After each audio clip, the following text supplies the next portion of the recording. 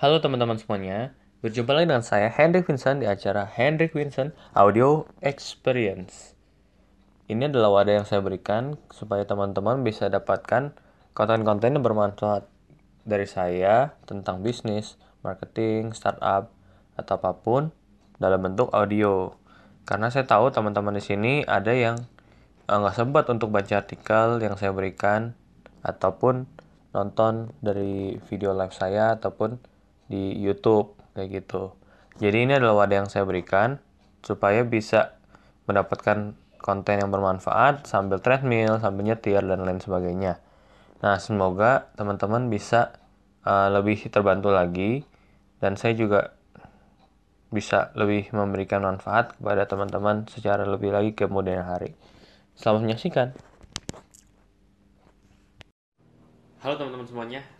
Nah, ini eh, saya mau sharing tentang apa yang saya dapat insight di hari ketiga ya di seminar Property Rich Revolution Patung Desa Waringin.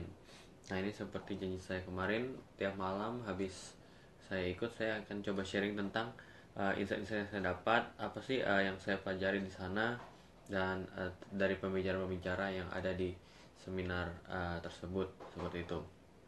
Nah, ini mungkin udah agak malam ya, tapi nggak apa-apa. Jadi kalau memang ada yang masih bangun gitu, bisa komen aja di sini sambil nonton. Namanya siapa, asal dari mana gitu ya, supaya kita bisa saling kenal lagi seperti itu. Oke, hari ini saya mau cerita tentang aha moment yang saya dapat di sana itu di properti. Jadi tentang properti itu ternyata ketika kita mau mencari lahan ya, ini saya mau cerita. Jadi pembicara di sana cerita tentang bagaimana sih kita caranya untuk mencari lahan yang bagus untuk kita beli atau kita nanti bangun atau develop seperti itu. Nah, itu di sana diceritakan bahwa ketika misalkan Bapak Ibu gitu mau mencari tanah, apa sih yang harus dicek, apa aja yang harus kita pelajari terlebih dahulu sebelum memutuskan membeli gitu. Di sana dikatakan ada beberapa cara. Itu pertama mesti cek dulu. Cek apanya? Pertama itu kita mesti cek yang namanya ukuran lahan, panjang ke lebarnya berapa. Nah, itu menentukan apa? Kita menentukan dan nextnya kita mau bikin apa, mau kita apakan tanah tersebut. Karena mindsetnya adalah tanah itu bisa menjadi apa namanya emas kalau kita berada di tangan yang benar, dan bisa menjadi cuma jadi sawah kalau di tangan yang salah. Maksudnya gimana? Jadi kalau kita nggak tahu nih tanah, misalkan teman-teman punya tanah di segitiga emas gitu. Nah, itu ternyata mau dibikin sawah doang. Jadi pemanfaatannya tidak maksimal seperti peruntukannya. Padahal sebenarnya bisa dibikin namanya kantor dengan ketinggian yang eh, 30 lantai misalkan, tapi dibangun sawah. Tentu keuntungan tidak maksimal dari hasil pemanfaatan tanah tersebut. Nah, jadi sebelum kita membeli tanah, kita mesti tahu dulu nih. Pertama, ukuran lahannya, panjang lebarnya berapa. Kedua, cek surat-suratnya apakah betul. Nah, surat-surat sini mungkin banyak teman-teman yang udah tahu ataupun belum tahu. Jadi surat itu ada berbagai macam kepemilikan surat tanah ya. Jadi ada yang pertama ada surat SHM, itu hak milik ya, pasti itu adalah tingkat stratanya tertinggi hak milik. Kemudian ada surat hak guna bangunan atau SHGB, itu dimiliki oleh badan apa namanya badan hukum, misalkan ada perusahaan itu biasanya SHGB. Jadi kalau misalkan SHM itu biasanya milik individu, misalnya rumah kan pasti sertifikat hak milik seperti itu. Kemudian SHGB diturunkan ke bawahnya SHGB, kemudian adalah namanya hak pakai atau HPL, hak pengelolaan lahan kayak gitu. Nah, itu hanya diperuntukkan bagi misalkan warga negara asing, itu ntar hak pakainya hak pakai. Jadi hak asing, warga negara asing belum bisa memiliki properti di Indonesia. Dulu memang sempat ada wacana bahwa nanti bisa untuk dimiliki oleh warga negara asing juga, tapi sekarang pada prakteknya itu masih belum bisa ternyata. Jadi masih harus diturunkan ke hak pakai dulu seperti itu. Nah, HPL itu apa namanya? Itu digunakan oleh pemerintah, biasanya salah satunya itu HPL. Misalkan instansi-instansi pemerintah itu bentuknya HPL, jadi dikasih pinjam, ada jangka waktunya segala macam. Nah, kalau HGB juga itu ada jangka waktunya tapi bisa diperpanjang tapi lebih tinggi daripada HPL, istilahnya seperti itu. Kemudian apalagi ya, ya itu kira-kira jenis-jenis surat-surat ya kalau teman-teman banyak yang tahu. Nah kemudian uh, selanjutnya di sana saya belajar tentang ternyata ketika kita mau berinvestasi properti memang kita harus jalanin yang namanya uh, pencariannya. Jadi nggak bisa sembarangan kita oh ya udah kita mau bisnis properti asal invest aja gitu. Kita mesti pelajari dulu detailnya seperti apa. Jadi nggak segampang yang teman-teman pikirkan gitu. Jadi kita mesti jalanin, mesti nyari tanah yang bagus. Kita mesti ngitung dulu nih uh, yang benar seperti apa, kemudian yang menguntungkan seperti apa. Kita mesti belajar dulu detailnya, jangan sembarangan beli juga. Walaupun memang properti itu secara umum ya maaf, jadi kalau misalkan salah beli bisa dijemur tapi dapat income juga dari properti itu, bisa naik dapat capital gain. Cuma alangkah lebih baiknya kalau kita belajar terlebih dahulu supaya dapatkan hasil yang lebih maksimal lagi kayak gitu. Nah ini kalau teman-teman yang nonton boleh sapa-sapa ya di sini, siapa aja bisa ngobrol-ngobrol nih di sini, siapa aja di sini yang nonton, sapa-sapa, halo-halo gitu. Di sini ada Pak siapa namanya, Pak Eko, ada Saputra Jaya, ada Gio nih, Gio, hai Gio. Eh, ada Muk Iqbal, Ajay Property. Ya selamat malam semuanya teman-teman. Oke, tadi juga ada pembicaraan tentang kita ngomongin tentang di sana itu uh, ya saat mencari properti ya kita nggak bisa sembarangan langsung cuma nyari-nyari aja terus habis itu udah nyerah gitu aja. Nyari properti itu nggak gampang, kita mesti cari yang cash flow-nya bagus. Cash flow bagus itu gimana? Jadi kalau bisa kita nyari properti yang bisa menghasilkan uh, income tanpa kita bekerja atau passive income. Caranya gimana? Menggabungkan antara properti dengan bisnis.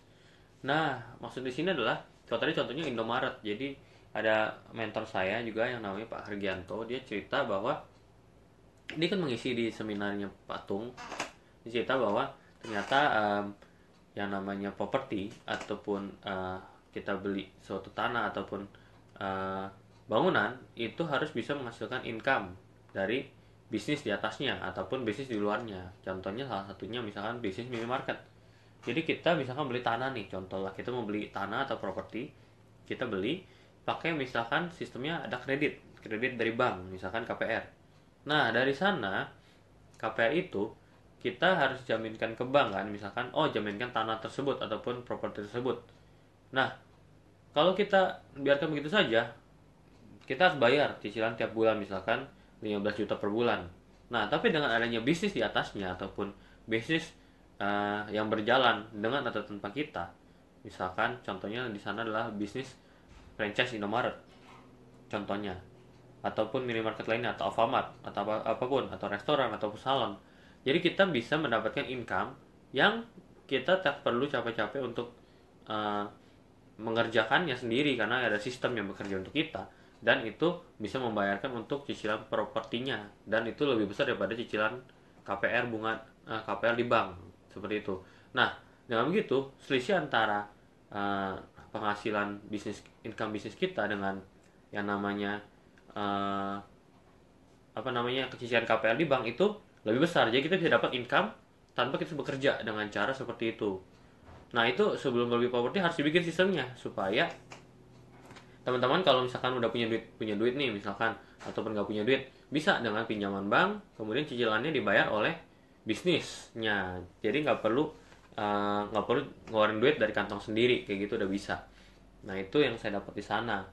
Ya tapi itu nggak gampang, mesti nyari yang bagus tanahnya supaya laku. Misalkan kalau kita beli properti ataupun kita mau nyari-nyari lahan yang strategis ya mesti jalanin, teleponin agen properti, tanya-tanya sama owner yang ngobrol-ngobrol, negosiasi, mesti jalanin, siapin waktu tiap hari ataupun tiap minggu gitu.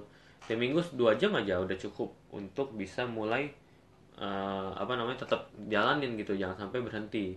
Itu yang saya dapat sih di sana. Kemudian saya juga belajar pajaknya tentang tentang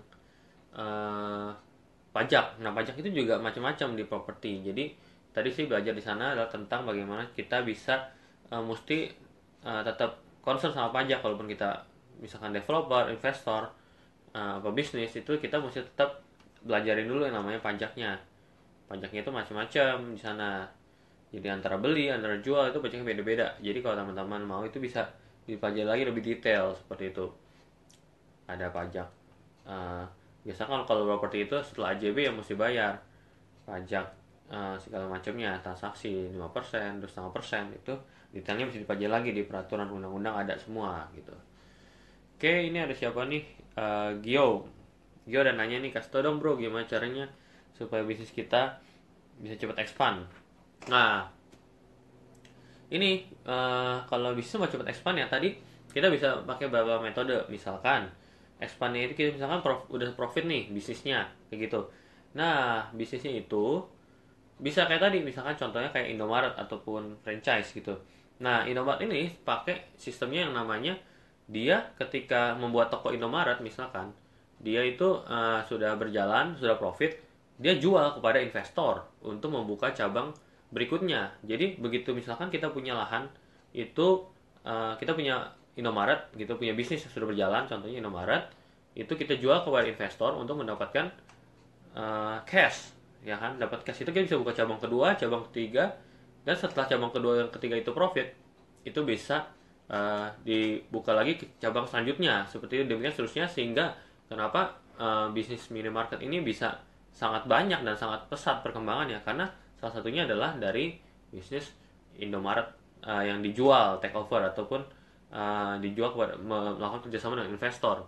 Nah, masalahnya kebanyakan di luar sana bisnis-bisnis itu merasa bahwa ribet lah memakai investor, ataupun gimana ya caranya untuk bisa expand. Kalau kita jual sebagian kepemilikan sahamnya, bukannya malah kita jadi sedikit ya sahamnya.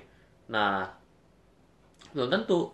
Karena apa? Karena ketika kita punya bisnis sudah profit dan kita sharing kepada investor, kita bisa mendapatkan cash. Misalkan teman-teman tadinya punya bisnis 100%, kemudian menjual sebagian bisnisnya untuk menjadi, supaya mendapatkan modal dengan cepat untuk ekspansi dengan lebih luar biasa lagi.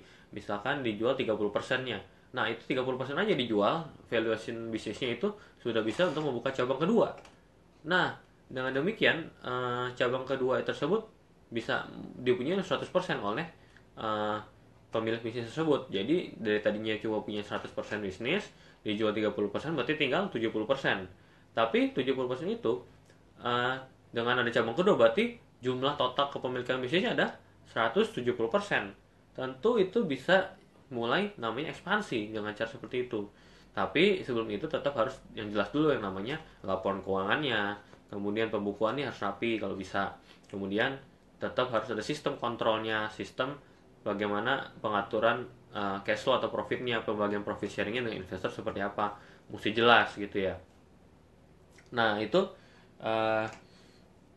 gitu ya Gia, kira-kira seperti itu. Dia juga tahu sebenarnya, dia lagi ngerjain satu project juga bareng-bareng sama saya juga tentang yang namanya Bizier, itu tentang platform untuk kita bisa sharing bisnis ataupun kepemilikan bisnis yang sudah profit ya kepada investor supaya bisa ekspansi yang lebih cepat. Nah itu proyeknya yang Gio kerjain juga tuh, luar biasa banget sih. Ya itu out of the topic ya sebenarnya, itu tentang tadi kebetulan tentang bisnis. Tapi di properti juga sebenarnya ada skema seperti itu, namanya REIT. Jadi kalau ini udah dimanfaatkan oleh pebisnis properti yang besar, itu yang di Singapura ya, biasanya investor-investor di Singapura itu membeli properti yang sudah ada income-nya, cash flow-nya. Ya itu mungkin di lain kesempatan saya akan ceritakan seperti itu. Nah ini balik lagi nih ke topik tentang yang saya pelajari tadi di seminar Property Risk Revolution. Yaitu tadi pertama kita mesti cari, kalau tadi saya belajar tentang bagaimana kita cari tanah yang bagus sebelum kita beli. Kita mesti tahu nih detailnya, peruntukannya seperti apa. Jangan-jangan kita beli ternyata hijau lagi atau nggak bisa dibangun, kan bahaya banget. Nah udah gitu cek lokasi segala macam. Ya nggak apa-apa, kita nanti pengikatan dulu dengan owner, kemudian tes jualan dulu kalau emang menjadi developer, tes jualan dulu bakal laku, market di sana gimana, baru putuskan untuk beli gitu. Yang kedua, kita mesti siapin bisnis untuk bisa gimana caranya mempunyai properti tanpa modal. Bisa-bisa aja dengan cara kita pakai uang bank, misalkan uang bank yang bisnisnya tersebut bisa membiayai cicilan propertinya. Jadi kita punya properti dibayarin oleh bisnis, nggak perlu kita bayar sendiri pakai uang kita.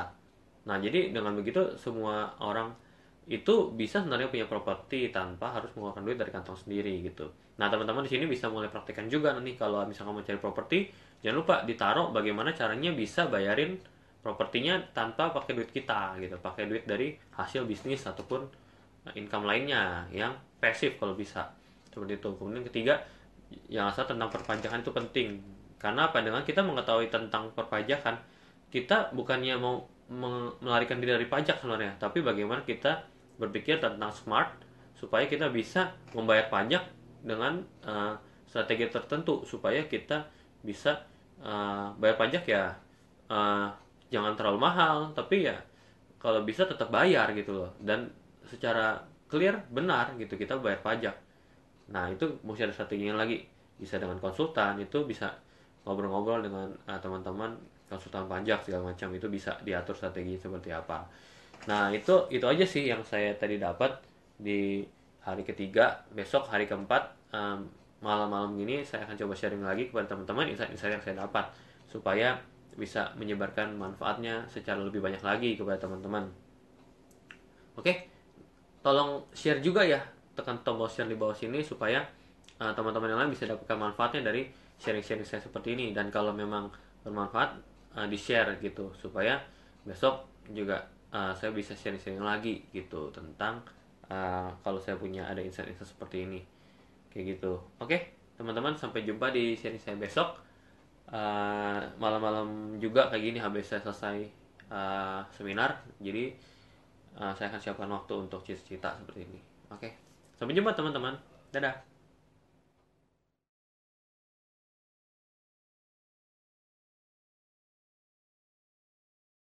Terima kasih ya kamu telah mendengarkan podcast dari saya hari ini. Kalau kamu ada pertanyaan lebih lanjut, kamu bisa add Facebook saya di facebook.com/hendrikvincent.cp atau cari Instagram saya di vincent.henrich dan bisa DM saya di sana. Nah, nanti kalau kamu tertarik ataupun bermanfaat, ini kamu bisa share ke teman-teman kamu dan kasih bintang 5 ke podcast ini supaya saya bisa semakin semangat untuk memberikan konten-konten yang bermanfaat lagi buat kamu di kemudian hari. Oke, itu aja teman-teman. Sampai jumpa di acara Henry Vincent Audio Experience berikutnya.